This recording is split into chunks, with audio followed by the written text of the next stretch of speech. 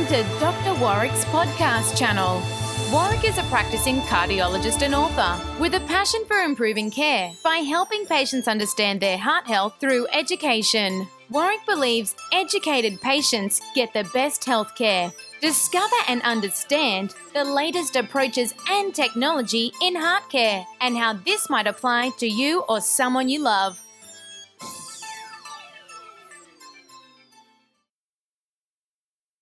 Hi, my name's Dr. Warwick Bishop and welcome to my podcast and videocast channel and welcome to the Healthy Heart Network.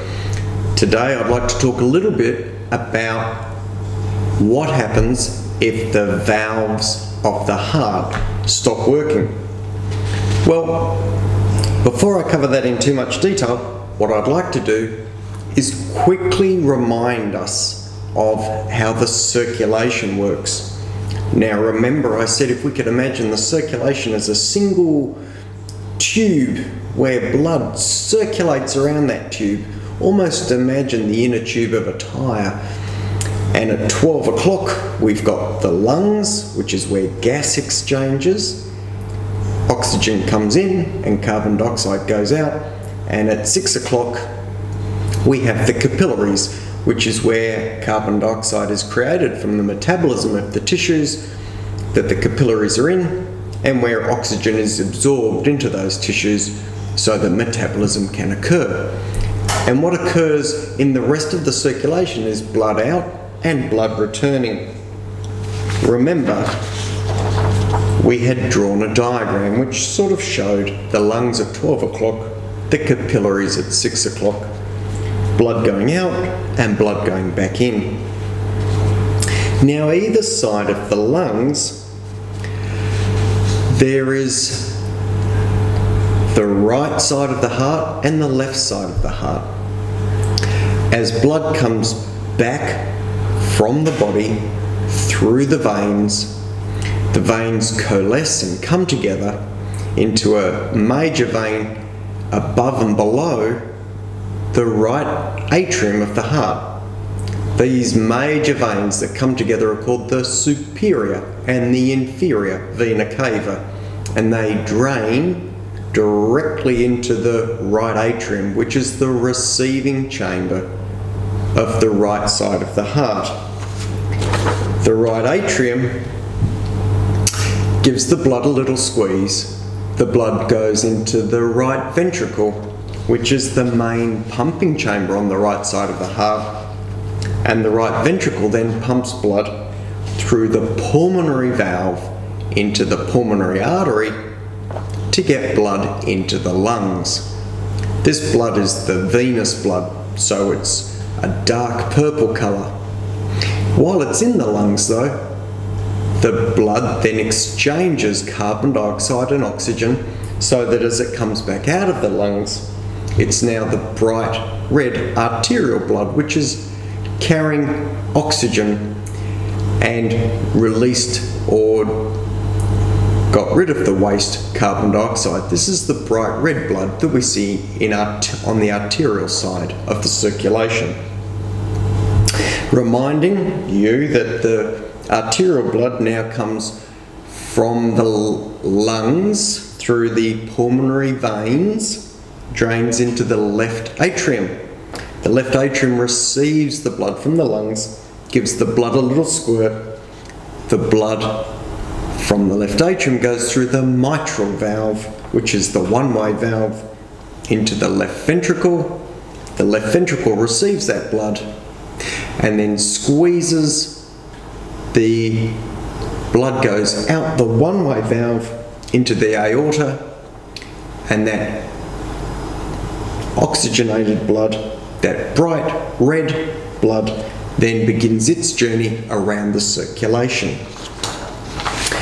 So if we reflect on that circular flow and the heart really having two major sides, the right side and the left side, and each of those sides having a pre-pumping chamber and then a main pumping chamber, then at each of these junction points where there's contraction occurring, there's a one-way valve They're the valves of the heart. In order, they're the tricuspid valve, pulmonary valve, mitral valve, and aortic valve. But it turns out that from a clinical perspective, or from the perspective that's most likely to affect you, we tend to see the valves affected in the reverse of that order. So the aortic valve, then the mitral valve, then the tricuspid valve, then the pulmonary valve tend to be affected in that order in the clinical situations that we tend to deal with in our cardiological practice. Now, when a valve fails, it can fail in two ways. If we think about it, it's very simple to understand. A valve can become narrowed or tight, and if it does that, it doesn't allow enough blood through. It becomes a blockage in the system. The other way a valve can fail is if it doesn't do its job properly, if it leaks. So if our one-way valve lets blood through, but then when it closes, it doesn't close properly, or for some reason doesn't do its job properly, then blood leaks back from whence it came.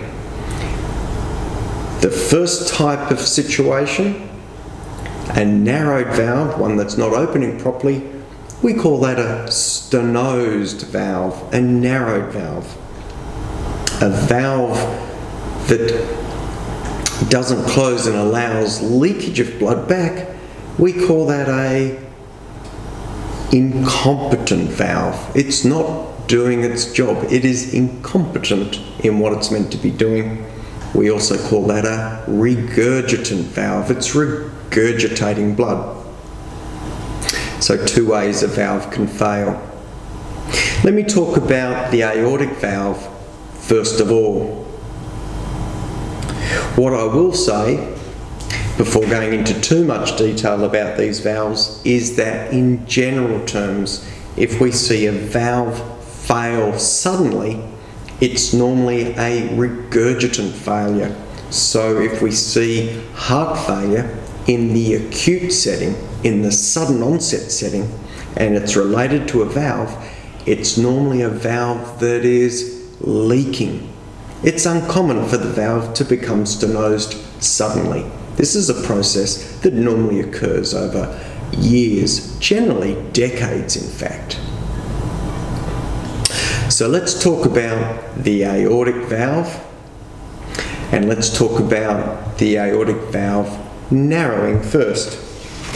Let's think about the flow of the blood. Blood has come through the circulation, through the veins, the right side of the heart, through the lungs, through the left side of the heart, gets pumped by the left atrium into the left ventricle. Everything's working well so far. Now the left ventricle goes to squeeze blood out of the body, or out to the body I should say. The left ventricle goes to squeeze blood out into the aorta, and lo and behold, the valve is narrowed. Now, the narrowing can be to different degrees, and we like to measure exactly what sort of degree of narrowing is occurring, because we know once the narrowing gets to a certain level, then that valve is critical and that valve needs to be replaced. So there are two things that we try to understand as we're doing our ultrasound assessment of a valve that's narrowed. The first is that we try and measure the area of that valve. We try and understand exactly what the cross-sectional area is of the narrowed valve so that we can compare that to what would otherwise be a normal area. Once the valve area of the aortic valve is getting less than 1 centimetre squared, we start to get pretty concerned. We're able to do those calculations and measurements from some of the clever techniques we use with echocardiography, where we can measure the size of the aorta and we can measure flow velocity through the narrowed area, and we can compare that with the other side of the heart so that we can compare flow on the left side with flow on the right side of the heart. And by comparing those two flows and knowing they're going to be equal, we can start to make a calculation of the area that's occurring, or the area that's functional of a stenosed or narrowed aortic valve. The other thing that we measure is the pressure gradient across the valve. Now, this is something that's really important to understand because we talk about these pressure gradients all the time. A pressure gradient simply means the difference in pressure between one side of the valve, the left ventricle, and the aorta, the other side of the valve. To make that easy to understand, if there was a zero gradient, then the pressure in the left ventricle would be exactly the same as the pressure in the aorta. Now, how do we make that all add up? Well, the pressure in the aorta should be the same as the pressure in the artery in the arm. So if we were to measure someone's blood pressure, and that blood pressure was 120 millimeters of mercury, then we would know that the pressure in the aorta was 120 millimeters of mercury at systole, which is when the heart's contracting. And if there was a zero gradient over the valve, then the pressure in the left ventricle would be 120. So no pressure gradient over the valve. Now, if we then think about increasing a gradient over that valve, then what we're talking about is the narrowed valve leading to a failure of all the pressure in the left ventricle going into the aorta. So now, let's say that the pressure in the aorta remains at 120, but now the pressure in the left ventricle is, let's say 200. So let's think about the left ventricle, let's think about the aorta, and let's think about the valve and the blood pressure that we measure in the arm.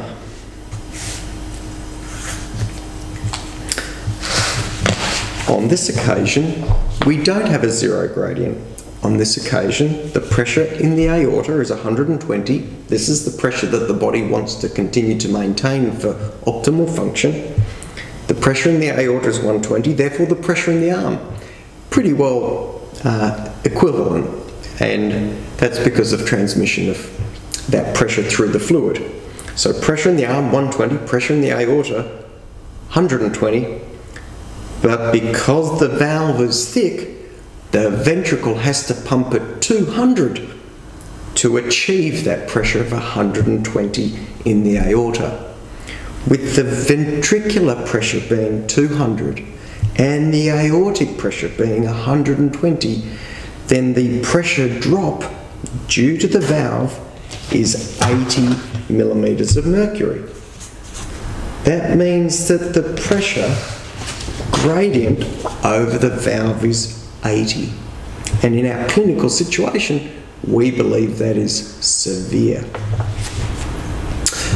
So when we're trying to assess the narrowing of the valve, we calculate the area, and we do that using our echocardiogram and clever techniques looking at flow, comparing the left and the right heart. And we also use our echocardiogram to establish the gradient over the valve, the pressure differential that occurs across that valve, because those two factors, the area and the gradient, help us decide when a valve needs to be replaced. Well, what are the consequences of having a narrowed valve in the aortic position? Well, if you think it through, the left ventricle has to do more work. So over time, the left ventricle thickens up so that it's strong enough to pump out through that valve. And so one of the consequences we see of aortic valve stenosis is a thickened muscle of the main pumping chamber of the heart, or a thickened left ventricle. That same pressure, of course, is exerted back on the mitral valve, and sometimes can impact the mitral valve as well, because it puts pressure on there. And you can imagine that if the left ventricle is squeezing really hard to try and get blood to go out the forward way, it can also be squirting blood backwards and putting pressure on the mitral valve, so it becomes regurgitant, while the aortic valve is stenotic. Bit to take on board there. One of the things that's really important to understand with the timing of valve surgery is that we want to keep a close eye on how patients progress in terms of their symptoms and the severity of their valve. And this is the same for all valves. And there's really a simple way to break down the way we consider that. And we consider that in terms of severity and timing. And what we know is that with time, most valves will gradually worsen. So the stenotic aortic valve that we're talking about will gradually worsen. And we will want to monitor that closely. But it's really important we understand that that monitoring is so that we can pick the best time to change or repair that valve. We can do it too early.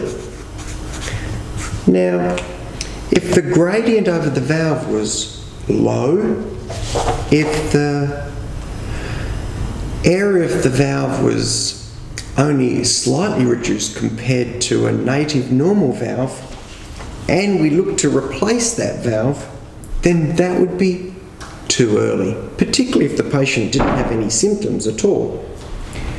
Too early means that we're putting in a new valve when the existing valve is not that bad. Well, too early runs the risk that you may well run the complications of the surgery without making the patient feeling any better. So we don't want to be doing people too early. Sometimes we can leave things too long. And if we leave the heart too long, you can imagine if we left a left ventricle under load for too long, it might eventually fail of its own.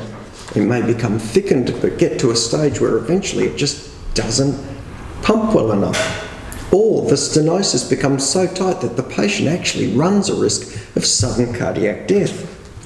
If that's the case, if the muscle of the heart doesn't recover after surgery, if the patient has unacceptable risk of consequences or symptoms from the tight valve, then that's too late in terms of our timing. What we really aim for is a bit of a Goldilocks spot where it's just right, where the patient is starting to get symptoms, where the valve is severe enough that we know if we replace it, we will give them a better valve hemodynamically, and where we know that the risk of surgery is now less than leaving the valve as it is. So it's really important we get that timing right. I'm going to talk lastly about a leaking aortic valve. In fact, what I'll do is I might stop there because we've covered quite a lot. I might talk about a leaking aortic valve, the mitral valve next time, and the right heart valves. We've covered quite a lot. The detail around understanding what goes on with valves as they fail and how that impacts the heart is really important, and it's really common. I hope some of the information I've shared with you today makes sense. If it doesn't, let us know. If you have any thoughts about future topics, please let us know. I'm going to wish you the very best for now, and of course, until next time, good health and goodbye. You have been listening to another podcast from Dr. Warwick. Visit his website at drwarwickbishop.com for the latest news on heart disease. If you love this podcast, feel free to leave us a review.